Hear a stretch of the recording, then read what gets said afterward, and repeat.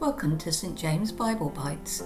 This podcast was recorded at our online reflective prayer which takes place each Monday and Wednesday at 9:15. The full recording can be found on our Facebook page. Today our reflection is from the Revd Fabian Wuyts entitled Remove Our Stumbling Blocks. First reading will be taken from one of the minor prophets, going towards the end of the Old Testament, and it's chapter 4 of Zechariah. The angel who talked with me came again and wakened me, as one is wakened from sleep. He said to me, "What do you see?" And I said, "I see a lampstand, all of gold, with a bowl on the top of it. There are 7 lamps on it, with 7 lips on each of the lamps that are on the top of it. And by it are 2 olive trees, one on the right of the bowl and the other on its left." I said to the angel who talked to me, "What are these, my Lord?" Then the angel who talked with me answered me, "Do you not know what these are?" I said, "No, my Lord." He said to me, "This is the word of the Lord of Zerubbabel. Not by might nor by power, but by my spirit, says the Lord of hosts. What are you, O great mountain? Before Zerubbabel you shall become a plain, and he shall bring out the top mountain amid shouts of grace, grace to it." Moreover, the word of the Lord came to me, saying, "The hands of Zerubbabel have laid the foundations of this house.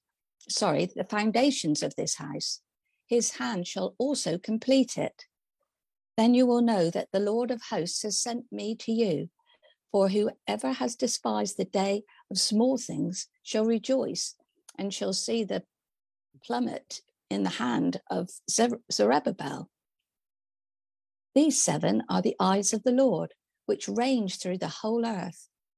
Then I said to him, "What are these 2 olive trees, one on the right and the left of the lampstands?" And the second time I said to him, "What are these 2 branches of the olive trees, which pour out the oil through the 2 golden pipes?" He said to me, "Do you not know what these are?" "These are the 7 eyes of the Lord, which range through the whole earth."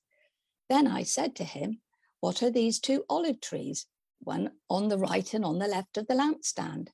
And a second time I said to him, "What are these 2 branches of the olive trees, which pour out the oil through the 2 golden pipes?" He said to me, Do you not know what these are?" I said, "No, my Lord." Then he said, "These are the 2 anointed ones who stand by the Lord of the whole earth." This is the word of the Lord. Thanks be to God. Now, New Testament reading taken from the Gospel of Mark. John said to Jesus, "Teacher, we saw someone casting out demons in your name, and we tried to stop him because he was not following us." Jesus said, "Do not stop him. For no one who does a deed of power in my name will be able soon afterwards to speak evil of me. Whoever is not against us is for us. For truly I tell you, whoever gives you a cup of water to drink because you bear the name of Christ will by no means lose the reward. If any of you put a stumbling block before one of these little ones who believe in me, it would be better for you if a great millstone were hung around your neck and you were thrown into the sea. And if your hand causes you to stumble, cut it off. It is better for you to enter life maimed than to have 2 hands and to go to hell, to the unquenchable fire.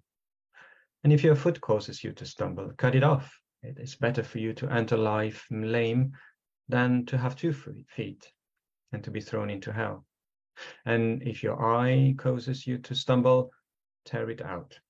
It is better for you to enter the kingdom of God with 1 eye than to have 2 eyes and be thrown into hell, where their worm never dies and the fire is never quenched. For everyone will be salted with fire. Salt is good, but if salt has lost its saltiness, how can you season it? Have salt in yourselves and be at peace with one another." This is the word of the Lord. Thanks be to God. So 2 readings. We had a long break, but 2 readings about the idea of what do we see. In the first one, we have a prophet who is having a dream, a very vivid dream, because he says he's having a conversation with an angel as if he was awake. So he clearly remembers that dream, and he knows it's quite special. It's telling something important about what is to happen. And that was the ministry of many of what we call the prophet of the Old Testament. They were there to help people of Israel's often going back on track, calling them back to faithfulness, to the law that had been given to them, and to serving God. But also at times they had a glimpse of the future that God gave them. Often was quite close future, what might have happened in the next year or few years or decades, but sometimes much longer future, and in particular all the prophecy about the coming of the Messiah, which we know now was Jesus.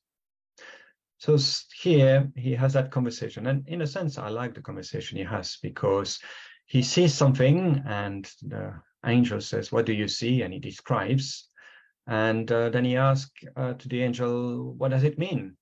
And the angel says, "Well, don't you know what it means?"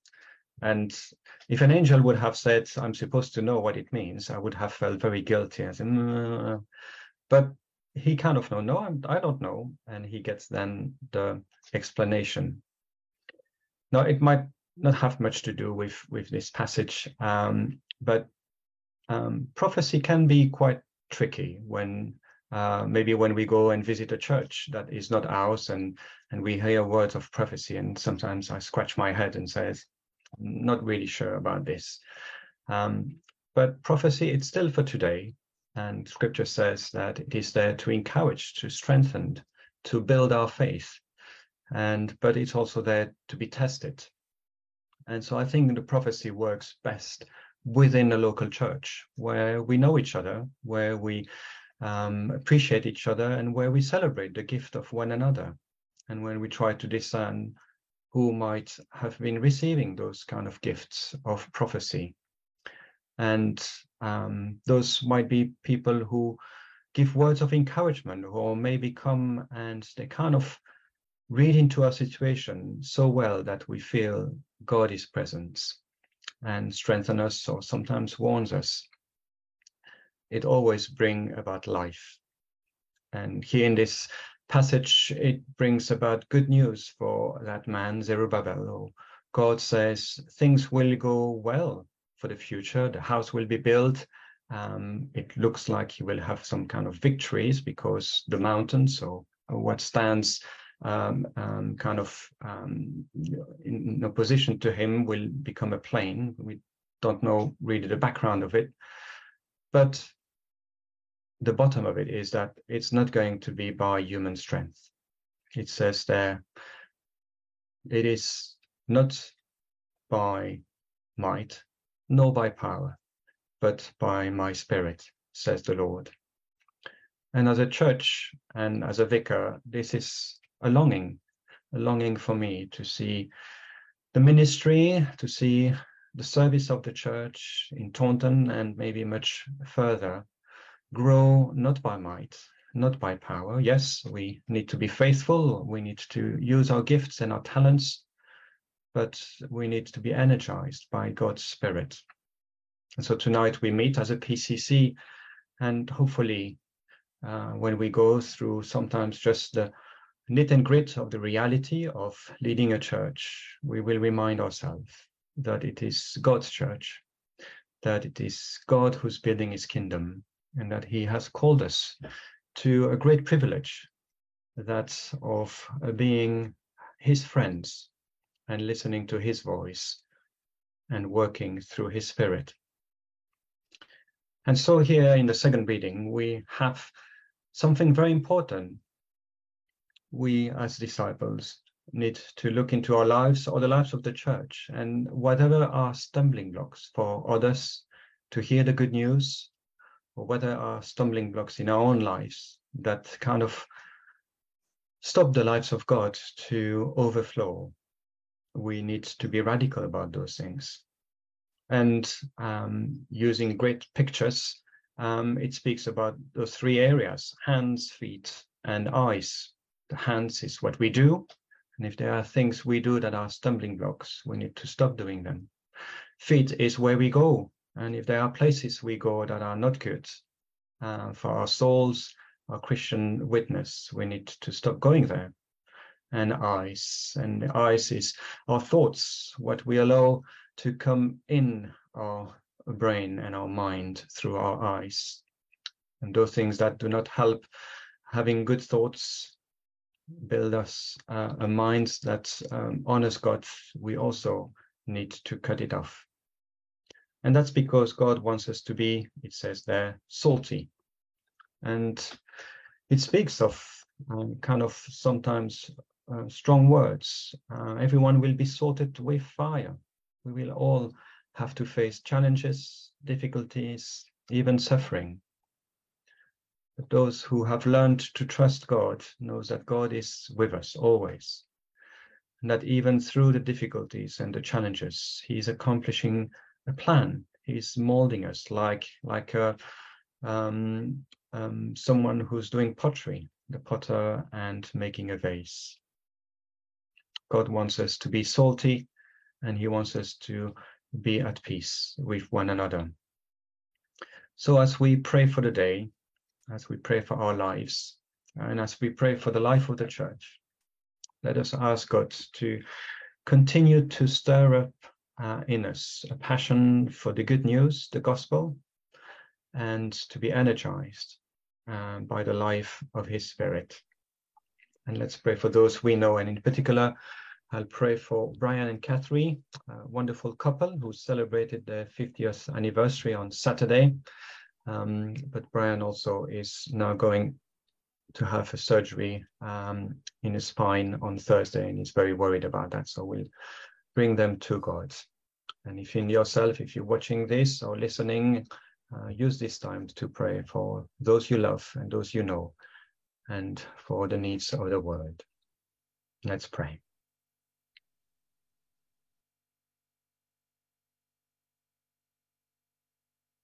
Heavenly Father, today we come to you thanks to Jesus, your Son, who on the cross took the sins of the world. All of us one day were far from you, yet while we were still sinners, you showed your love to us by taking the first step.